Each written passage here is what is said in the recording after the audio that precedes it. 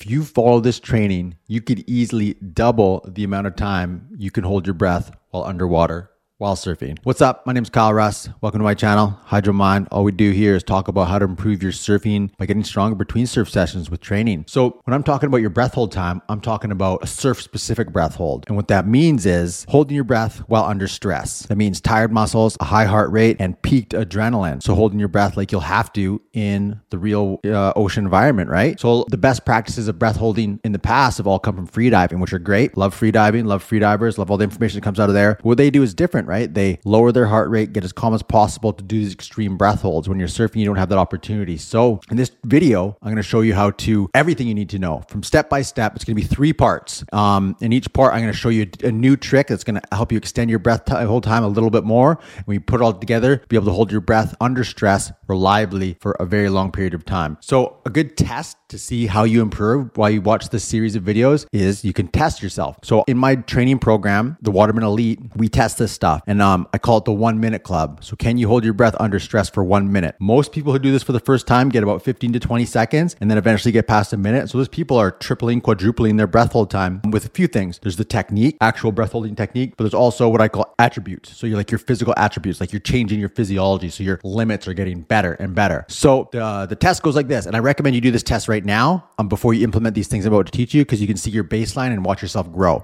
So the test goes like this. You do 10 jumping jacks, just 10. Then you get down into a plank, hold your breath on an inhale as long as you can. Like I said, most people get these alarms going off in their body and their mind instantly, and their breath hold time is just like bloop, down to like 15 to 20 seconds. I've given this test to, definitely hundreds, probably over 1,000 people. And the comments I get back are people like, wow, I really got to work on my stressed breath hold, or I had no idea how hard that was, or I thought it was a lot better than that. That's because people don't practice doing it the real way like this, right? So there's a whole different technique, which is what we teach. So this is what we build. So my goal for you watching these is to get you into the 1 minute club. So let's begin. So the way I teach it, I teach breath holding with what I call the 3 alarms. I've been doing this for years. It breaks it down so simply so you can know exactly what you need to do. So if you look at a breath hold, this represents a timeline. So this is when you first hold your breath, 0 seconds.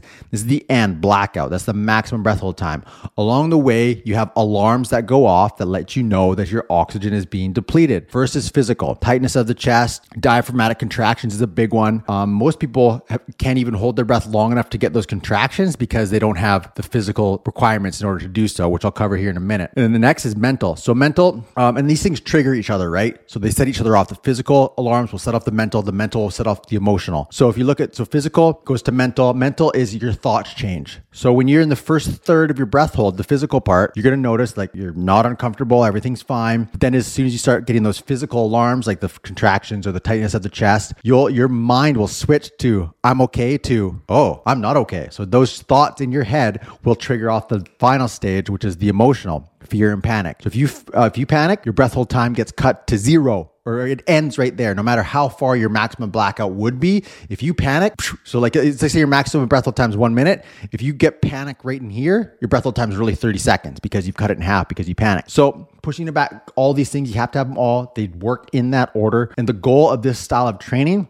is to push these all back farther. So your physical alarms come later, your mental alarms come later, and your emotional alarms come later or not at all, which is an elite level, but still possible. And the cool thing about that is that will allow you to maximize your complete breath hold. When you're doing this over and over in repetition and practice, those alarms aren't going to come off as early when you're underwater, and they're not going to trigger each other the way they would normally if you didn't have training, and your total breath hold time will become fully realized, especially when you're underwater. So this video, like I said, is going to be 3 parts. I'm going to cover each one of these alarms in each part. So physical, mental, emotional. So this part right now, we're going to deal with the physical alarms. So let's get started. All right. So to push back the physical alarms, you have to push back your tolerances to the gases. So number 1 is tolerance to low oxygen. So the amount of how well your body can function on low levels of oxygen. So this extending that tolerance, that's your fully realized breath hold time. So that's time until blackout. So your tolerance to low oxygen, because low oxygen makes like you black out, like the elevator's doors start closing. So extending that will extend your full breath hold time. That's a really important one. And that's something we focus on more than anything.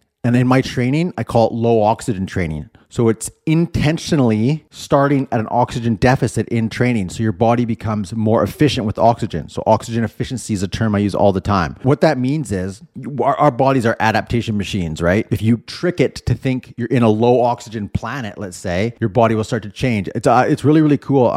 If you see, let's say when astronauts go up into outer space, because there's no gravity, their body is instantly on day one realizes we don't need this muscle. We don't need this bone density. There's no weight. We're weightless. So they start atrophying instantly. So they'd come back down to Earth. They'd be completely weak. And that's how quick it happened, right? So they started giving them resistant stuff to exercise out in space. So when they came back, they wouldn't be so weak. So let's flip it. Like, what if you were to go to a high gravity planet? You're all of a sudden, you'd weigh twice as much. So your body would get ripped. Your bones would become more dense. If you came back to Earth where it was lower gravity, you would be superhuman. And that's actually the story that the comic book writers used to explain Superman. He came from a high gravity planet, comes down to Earth, and now he's flying circles around everyone, picking up taxis and all that stuff. So if you do this low oxygen style training and you paddling out there with people who aren't, you can paddle circles around them and hold your breath longer and stuff. So really, really cool to use that power of adaptation. So instead of a high gravity planet, we're simulating a low oxygen planet. And because your body recognizes that the same way it recognizes high gravity, so it builds more bone density, it recognizes low oxygen and it upgrades your cardio system. So that's a few things. It increases lung capacity, lower resting heart rate, and it actually makes your body produce more red blood cells. So the lung capacity allows you to take bigger inhales. So you have more oxygen to use. Lowered heart rate allows you to stay calmer. And that's a good indicator of aerobic fitness. And then the more red blood cells increases your oxygen carrying capacity. You got more blood, you can carry more oxygen at one time. All those things are what I call together oxygen efficiency. So that's the low oxygen one. The second side is tolerances to high CO2. So as you're burning CO2 or oxygen, it converts it to CO2. As it accumulates in your body, that's what gives you the urge to breathe. Low oxygen doesn't give you the urge to breathe. That's what running out of it makes you black out. High CO2 makes you, because you want to expel it, right? You want to blow it out. So that's what's giving you the urge to breathe. So this will trigger, partially will trigger the diaphragmatic contractions. So if I get people who say this all the time. They're like, I'm trying to do the breath hold. I'm not getting the contractions. My breath hold ends. That's because their CO2 tolerance is very, very low. It gives them that super strong urge to breathe way before the contractions come. So as you extend or increase your CO2 tolerance, you'll be able to get to those contractions reliably. And so those contractions, they look and sound like this. It's the lizard part of your brain involuntarily being like, okay, we got to get rid of this CO2. We need oxygen in here now. So it's involuntary and it can't be controlled. And once it starts, if you've never felt it before, it will trigger the mental alarms. So those are the two gases. The third one that I don't hear anybody talk about is increasing your pain tolerance. Holding your breath, very uncomfortable. So we could actually really call this a tolerance to discomfort because that's what it is. You can't hold your breath so long that you're in like horrible pain. It is just discomfort. So once you realize that and you do it more and more and more and more, you'll fully realize that you can handle it. That's no reason to panic, that it's normal, right? So that's what's important about all these physical things. And so as you're building these tolerances, I mentioned it a bit, you're going to be upgrading your physiology. So the physical alarms are a reflection of the state of your physiology, meaning how good of a shape are you in, or how good is your body prepared for breath holding. So the better it's prepared, the way farther you push down those physical alarms. So it's lung capacity we talked about. A lot of people have something that's called inverted breathing where they don't fully inhale, completely fill their lungs. It's super, super common. And to correct it, you have to do it in training. There's an institute that corrects this stuff down in California, and they say that it takes 3,500 to 5,000 conscious repetitions in order to correct inverted breathing. But the cool thing about training is if you do it properly, you can get that done in a few weeks. So it's really, really important to fill your lungs completely. The lowered resting heart rate I've talked about, and it's really, really cool. That's a cool one that you can measure. I use a smartwatch, and it's like it takes time, that one. They say you can find charts of this stuff where it says how good of a heart rate it should be for your age. And mine is constantly below 50. So the best I've had is like 45 to 50. So it's in that range. It changes a lot, beats per minute. And according to those charts, that's a 18-year-old marathon athlete. And I'm 137. So that's great. And I'll tell you something really, really important about that. I don't do long form cardio. I don't do anything to do with marathon style training. I do low oxygen training, and which I call new age endurance, because for those marathon runners, it's like say you go on a 2-hour run, it's the 2-hour mark where you're really pushing your limits and really getting those cardio gains. But when you do low oxygen training, you're starting at a deficit. So that finish line meets you in seconds, right? So your cardio system gets upgraded without ever leaving your house, which is great. So I'll put that out there. It's a huge advantage compared to long form cardio. So all this stuff I'm talking about takes seconds to find your limits, which is cool. And then the last thing is the blood I mentioned. So that's something, so your body being an adaptation machine, there's a dark side to adaptation because you adapt to having free oxygen everywhere you go. So when you're sitting on the couch, you're at work, you're watching TV, you're driving, you're doing anything other than training, you start to lose it, right? So we incorporate something that I call lifestyle training. So the hardcore breath training exercises that give you the biggest boost, you do in a controlled environment. That's all you're doing. Whereas lifestyle training, you do in what I call transitional periods. So it's when you're in the shower, watching TV, while you're driving, while you're walking, so you can stay on the positive side of adaptation all the time, which is so important. So that's pretty much it for the physical. And the cool thing about this stuff is this will give you understanding the physical alarms could get you to the 1 minute club in itself. Depends what kind of shape you're in, depends what kind of cardio fitness you're starting at. But focusing here, if you only focus here, you'll get a big boost. But like I said, these alarms trigger each other. So if you have great physical training, but you don't have the mental and emotional training, as soon as those things trigger, bam, you'll be at panic. And remember, like I said, panic will end your breath hold. So we have to push back the rest.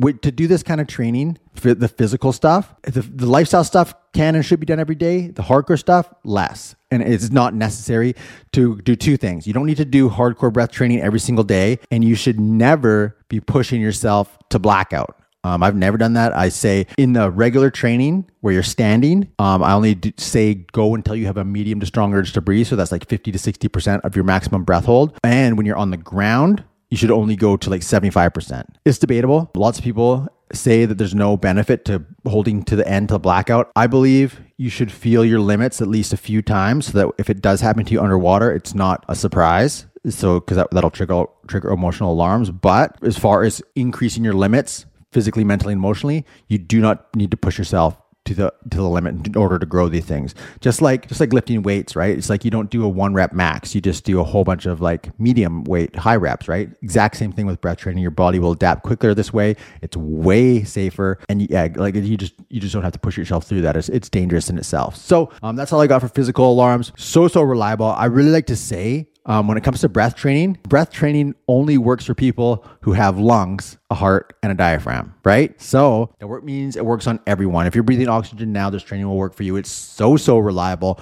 Our body's ability to adapt is so predictable that you just got to give it the right things, and your body automatically takes the optimal path. So if you're watching this video and it's brand new, video number 2 will be coming out soon. Or if you're watching this later, it might be available right away. So physical, start there, do your test, and let me know in the comments what your time was. 10 jumping jacks, hold your breath as long as you can in a plank, put it in the comments, let me know your time, and then we can check back on video 3 to see where you got to.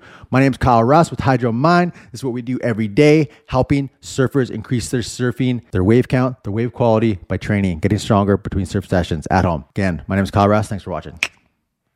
All right, so pushing back the physical alarms is about 2 things. Upgrading your physiology, changing your body. There's also a technique to it too. So I'll show you what we do, and that's the low oxygen training in order to upgrade all those things I talk about. So what I would show you is going to increase lung capacity. It's going to lower your resting heart rate. It's that new age endurance where you push your cardio system really quickly. So what you do, so I'll just get you to test it so you can feel it. So first thing, hold your breath on an inhale and do a bunch of push-ups. See how long it takes you to get a strong urge to breathe. So I'll do it here. So big inhale.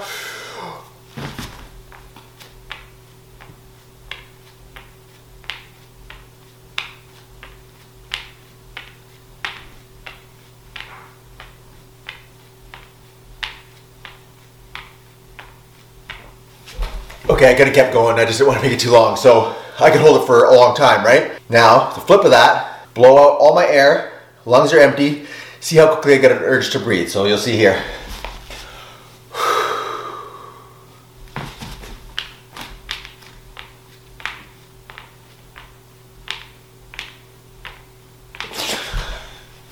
See, that was quick. So what it does is it lowers the oxygen in your blood. Like, you know when you're at the hospital, they put the thing on the finger and it says the oxygen in your blood. It's usually in the high 90s. Well, when you do this, it'll lower that by about 10 to 20%, depending on how hard you push yourself. But that's significant. Like if that were in the hospital and you were like having like a medical emergency, that'd be a concern, right? But because you're doing it in training artificially, it's not like a factor. It's not caused by something negative. It's like a stressor used to make you stronger, so it's not dangerous. But your body still recognizes that the oxygen has been lowered, so it upgrades your cardio system to compensate it, because you still need the same amount of oxygen, but you're going to need a stronger cardio system to deliver it more. So it's tricking your body to upgrade itself. Like I mentioned, simulating a low oxygen planet, right? Super, super cool. So lots of ways to do that. So push-ups is one way. You can do it while you're walking and count your steps. You can do it while you're doing squats, do it with the paddle training, so many different ways. Now, just the hold is just the beginning. There's lots of intricacies in order to keep yourself hungry for oxygen and stretch it out. It'll have to be a different video. It's way more intricate, but that's the basics of it. And so for the technique, breath holding technique, a couple of really important things to do. So when you hold your breath, you have to hold your breath with your epiglottis, which is in your throat right here. So if you hear me make this sound, it's coming from right there. That's about the place where you hold it.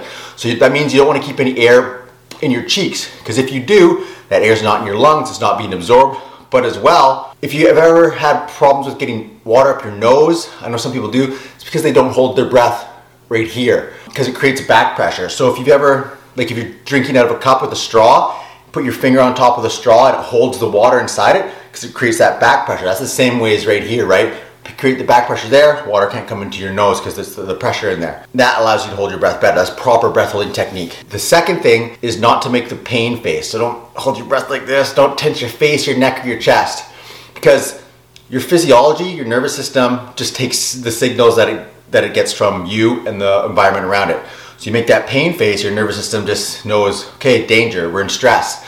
So it actually releases adrenaline and elevate your heart rate. So that makes your breath hold time shorter. So it's a calm face, hold your epiglottis. And one thing I always do, doesn't matter the size of the wave, where I'm at, I always protect my head like this. So it's easy to stay, so you're not flailing around, you're not trying to get to the surface or anything. You're just calm, hold your head, and oh yeah, eyes closed too. Eyes closed is a big one. So processing visual information takes energy from your brain. Your brain needs oxygen for energy. So it's about 20% of your oxygen goes to processing your senses, so mainly vision. So if you close your eyes, it gives you more oxygen. So when I do the training, even my eyes are typically closed, especially when I'm doing long, more drawn out exercises. And yeah, that's about it for the physical stuff. So in the next video, we're gonna be going on to the mental. So how to push back the mental alarms and how to make them almost a non-issue. And it's cool, just easy techniques, just like this stuff too. So make sure you stay tuned for that next video. My name is Kyle Russ with Hydro Mind. Thanks for watching.